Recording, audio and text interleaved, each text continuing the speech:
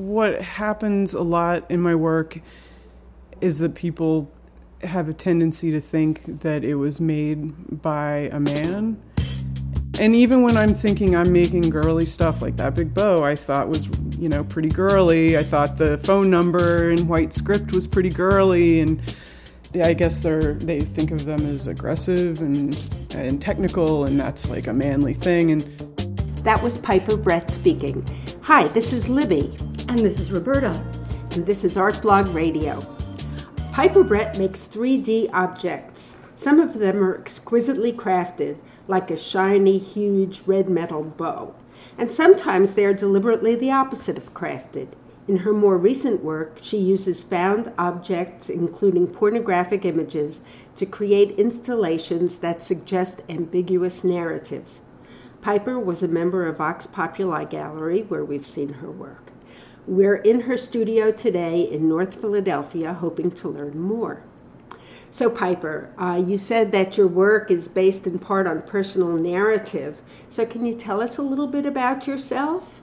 Well, I'm from Tulsa, Oklahoma, and it was always, a place that I was trying to leave, but I love going back to. My dad still lives there, and I still go home and visit, and I have a bunch of wonderful friends there. My art, though, I think the personal narrative is a little bit more of a detail about psychological states and also decisions and good and bad and things that I've done.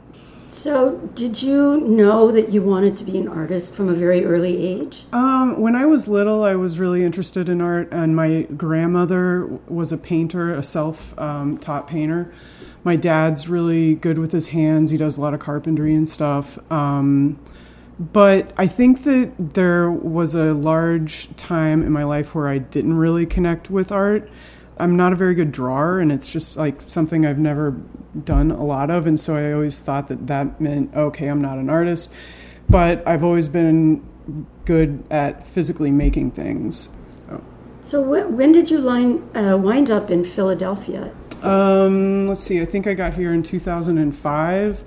And before that, I had graduated from Mass Art, and before that, I was living on the West Coast in the Pacific Northwest. So when I drove across country to go to Mass Art, I stopped in Philadelphia to visit a friend and thought it was really cool, and got to Boston, and it was nothing like Philadelphia. And so I kind of always knew that I wanted to move back to Philadelphia and buy some property. And so you own this property? I do, yeah. Have you ever owned a house before? No, I've never owned any real estate before, and I've learned so many things. If I was to buy another house, it would probably be a different situation, but I looked at this one, and I knew that for the price and the amount of space, it was probably going to be perfect for me. And so basically, I came in and I gutted everything and just slowly started putting it all back together. And your entire first floor is your studio, right? Yeah. Including space for welding and wood. You've always wanted a studio in the house? Yeah. I had separate studio spaces, and I don't feel like I'm on a creative 9-to-5 schedule, and it's really good for me to kind of just, I need to do this, so I'm going to go down and do it, and have that available to me whenever I want. So I don't know if you remember this, but you were in an elevator with a crowd of people and me at the Vox building, and the elevator refused to go. We got stuck in between floors. Exactly. And you whipped out a screwdriver and you said, that's what needs to have something happen to it. And you went with your screwdriver and you did something, and the doors opened and we were all able to scramble out of the elevator. Yeah. And where did you learn all that? There's so many old elevators in Philadelphia, and there's a hole in the doors. So if the elevator gets stuck, somebody on the other side can stick something. They sometimes have a special tool that you can stick in the elevator and turn it, and it should open the door. So I am not exactly sure, but I'm also a little bit mechanically inclined, so I could see that there was a lever that just needed to be pushed, and if we could just push it, then it would be fine. And so that's how we got out of the elevator. Wow, nobody gave you a tutorial. You just figured it out. Well, there's got to be, I mean, you just know that they aren't going to build an elevator that you can't get out of. Let's switch gears a little bit and talk about your art. Okay. In your artist statement, you talk about your influences, and it's very wide-ranging. Everything from pop culture, Notorious B.I.G., the late rapper, and then you have David Foster Wallace thrown in there, one of the most heady intellectual literary talents in the last 10 years, also deceased. Both of these people were writers, though. They have that in common. So talk about writing and your art. Well, I would say just on as far as David Foster Wallace goes, he just opened my mind to, wow, I can really pull from any source. And that's what I learned from reading Infinite Jest, was just he pulled from so many different sources. I mean, he's talking about appropriation art, he's talking about tennis, he's talking about drug addicts, Quebecois nationalists, separatists. I mean, it's so insane. He's talking about film. He just never limited himself. So at that point, I think I decided, okay, I can scan these images and blow them up and reappropriate them. I can use whatever I need to use. This can be about whatever it's about, and it can be multi-layered, and it can also be a little bit hard to pin down. And that's when stuff usually gets interesting for me. So looking at your work can be a little bit uncomfortable, speaking of those images that you're scanning in. Why images of pornography? What does that represent in your work? I'm not exactly sure that I can articulate what's driving it, but I do think that with the pornography specifically, the thing that I am initially attracted to is the formal quality of the image. I think that in that way it kind of turns into a slightly more of a commentary about photography. I think that as a personal narrative, I think it might just represent some deviant behaviors and maybe a little bit of alter ego. I noticed that the women have a tendency to be blonde. I don't know exactly what it means, and I think I'm trying to figure it out. All of the imagery that I use, I look at it for, I mean, it's going to sound silly, but because it's pornography and whatever, but I actually look at it for a very long time. At certain times, even up in my living space, I'll have images that I'm connecting with taped up, and I'm dealing with them on a daily basis, and that is sort of the testing ground. It's like, if I can look at this every day when I'm making coffee or whatever, then it's something that I genuinely like, and I'm not just doing this to try to scare somebody or hurt them or whatever. So what are you trying to elicit from your audience? I think in a weird, maybe the most base way, I think I'm just trying to let them in. I'm kind of a private person, and I think that this is the best way for me to express what I'm going through. How does your idea grow?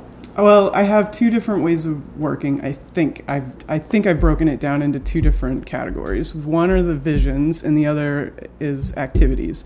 So with visions, I have an idea in my head of, let's say, a large bow or my name in lights or a big crystal. Visions are in and of themselves not practical.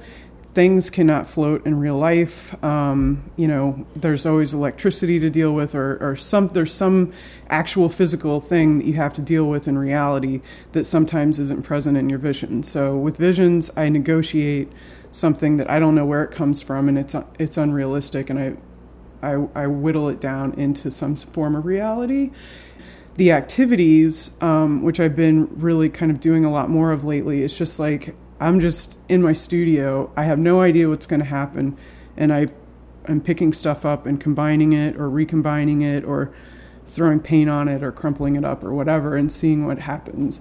A lot of those things never see the light of day, but sometimes there's one little accidental nugget that I can pull and put back into something that gets more refined down the line. Talk about storage a little bit, because for a while, I mean, we want to know, where's that big red bow? The big red bow comes apart in 34 of the exact same loop, and they just nestle together. Show you upstairs. Just like a ribbon. Yeah, they just all, and in fact, I made that out of paper first, and kind of studied bow making on the internet, and I made it with paper first, and then was sort of like, okay, so I think my original idea, I was going to make it out of plexi.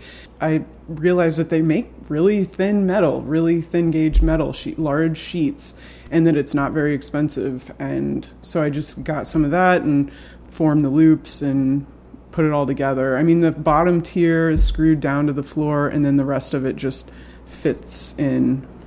Let's talk just for a moment about two pieces that were very tied to you. One was your name in lights, and the other one was your phone number in neon, I think. So where did that come from, and did anybody call you? A lot of people have called me. In fact, I had to... my original one was a 617 number, because when I moved here, I still had my Boston number. And then changed my number to a Philadelphia number, and had this huge conundrum in my head, like, oh my God, what am I going to do? Like, this sign, it doesn't make sense anymore. And so I remade it. I had it remade to represent my current phone number, so I have two of them. And yeah, when it shows in a gallery, people call me. I can't believe they don't know what to expect. But when I answer the phone, they're usually surprised, especially if I'm in the gallery and it's during the opening. It's always kind of a hoot. And and I think, okay, honestly, with that phone number, I think I was thinking that this would be a clever way to get dates or something. And so it hasn't really panned out on that front. The name in lights, it was 2009. I had owned the house for about a year. I was really starting to get more involved in my studio practice because it was just so much more available to me. And I made this big decision, I am an artist. As if all the other stuff I had done in the past wasn't enough. But I just came to this revelation that I am an artist. It's a little bit cliche, maybe, to do your name in lights, but I think it was a bad idea that I did a good job of. So, could you give us a sample of a phone conversation that you've had as a result of? Can you remember any of them? Okay. Hello? Who is this? This is Piper. Who's this? I'm the artist. That's my phone number. I'm here in the gallery. Where? Right behind you. Great. So would you say you're a feminist? Yes, I would say I'm a feminist, but I have a lot of thoughts on that. When I was about 19, I was really into women's studies. I did a very short stint at the University of Oregon in Eugene, where I took a bunch of women's studies classes, picking apart advertisements and news segments and just various forms of media and kind of critiquing them. But then once I got into welding and glass blowing and all the other stuff that I was doing, I'm at a point right now where I feel like actions speak louder than words. I can go into the metal store, I can go to the welding supply, Home Depot or whatever, and just by me knowing what I want and knowing what I'm doing, I think does a better service than me walking in saying I'm a feminist. I went through a period where I kind of wouldn't call myself a feminist, but now I'm back to thinking that, yeah. But I do think that it does come to a point where it kind of causes more separation than unity. So is there some theory behind your work, some theoretical underpinning? What happens a lot in my work is that people have a tendency to think that it was made by a man. I'm not intentionally trying to fool anybody or thinking that I'm making work from a male perspective, and even when I'm thinking I'm making girly stuff like that big bow, I thought was, pretty girly. I thought the phone number in white script was pretty girly, and people are still not. I guess they think of them as aggressive and and technical, and that's like a manly thing. And that kind of commentary I think is interesting, but it's also it's made me think, okay, like how can I loosen this up? How can I blur the lines even more so it's not just a male or female perspective?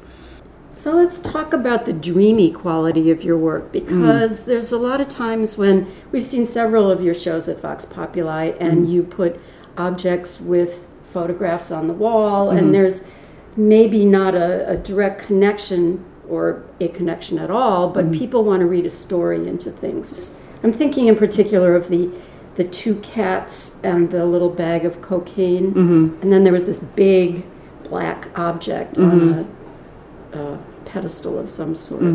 Was it really cocaine? It was really cocaine. Okay. I'm going to say once again, the cats and the coke was a very formal decision. I think most people agree that they do go together, but nobody can really pin down why. And of course, I find that interesting. The picture and the small bag of cocaine, and I had it on my desk for a long time. And I mean, I looked at that for a long time before deciding that was going to be what I do. I think that whole show, Psychic Punctum, really talks a lot about just darkness in general. The cocaine is kind of a metaphor for just like a mechanical, dark activity. You know, when you look at the cats, I think that there is a narrative that forms in the head, and you kind of go through this more surreal catscape, if you will, and then the cocaine is right next to it, and that is instantly jarring, and you stop.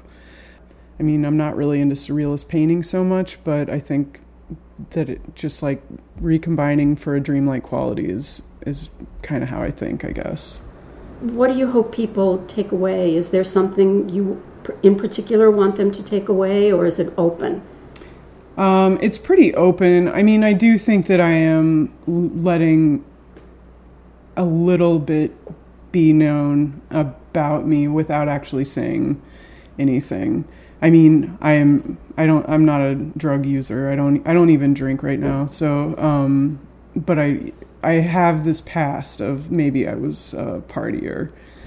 And I think that I'm I think that I'm working through that. I think that it's okay to use your art in any way you want to. And so, I mean, I'm not saying it's a therapy situation, but I am kind of chronicling it and making it okay for me, because otherwise this was just this time in my life that I was just this crazy person.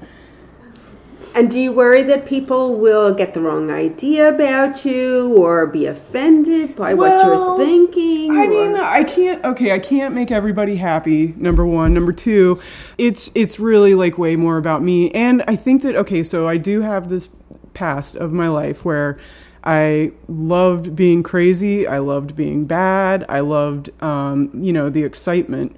And so now I don't drink. I live alone. It's real easy to get bored. And so I think that I'm sort of using my art as this exciting kind of party thing. And I mean, I take little risks like that, like put the cocaine on the wall. I mean, I felt like I was taking a risk getting the cocaine and then, having it in my house and all this stuff. I mean, it came in an orange baggie and I needed the baggie to be pink, so I had to buy baggies off the internet. I had like thousands of you can't just buy one little baggie, and you think $10, maybe I'll get 100 baggies. $10, I mean, they send you thousands of baggies. I have an envelope full of like thousands of these little pink baggies, and I mean, so I think that that's where a lot of it comes from. I'm not trying to freak anybody out. I think in a weird way, I'm just trying to process my life and have a little bit of fun and still feel like I'm a little hardcore and badass, but without actually being bad. You have a show coming up soon at Rebecca Templeton. Yeah. And is it hardcore and badass? There might be one. I'm really trying to kind of like keep things in balance. So I think that I have one piece that's going to be considered hardcore, and then something that's I'm going to try to sweeten the deal a little bit also. And when is that show? That show opens Thursday, September 12th. Well, thank you, Piper. On that note, we're going to let you go. You're not tortured anymore. Thank you. Thank you very much. We've been speaking with Piper Brett in North Philly. Artblog Radio is brought to you by theartblog.org. Thanks to our sponsors, including the Knight Foundation. Also, we want to thank Peter Crimmins, who makes us sound good. He's our editor. And thanks to Eric Biondo for his music. You can download these podcasts at theartblog.org/radio.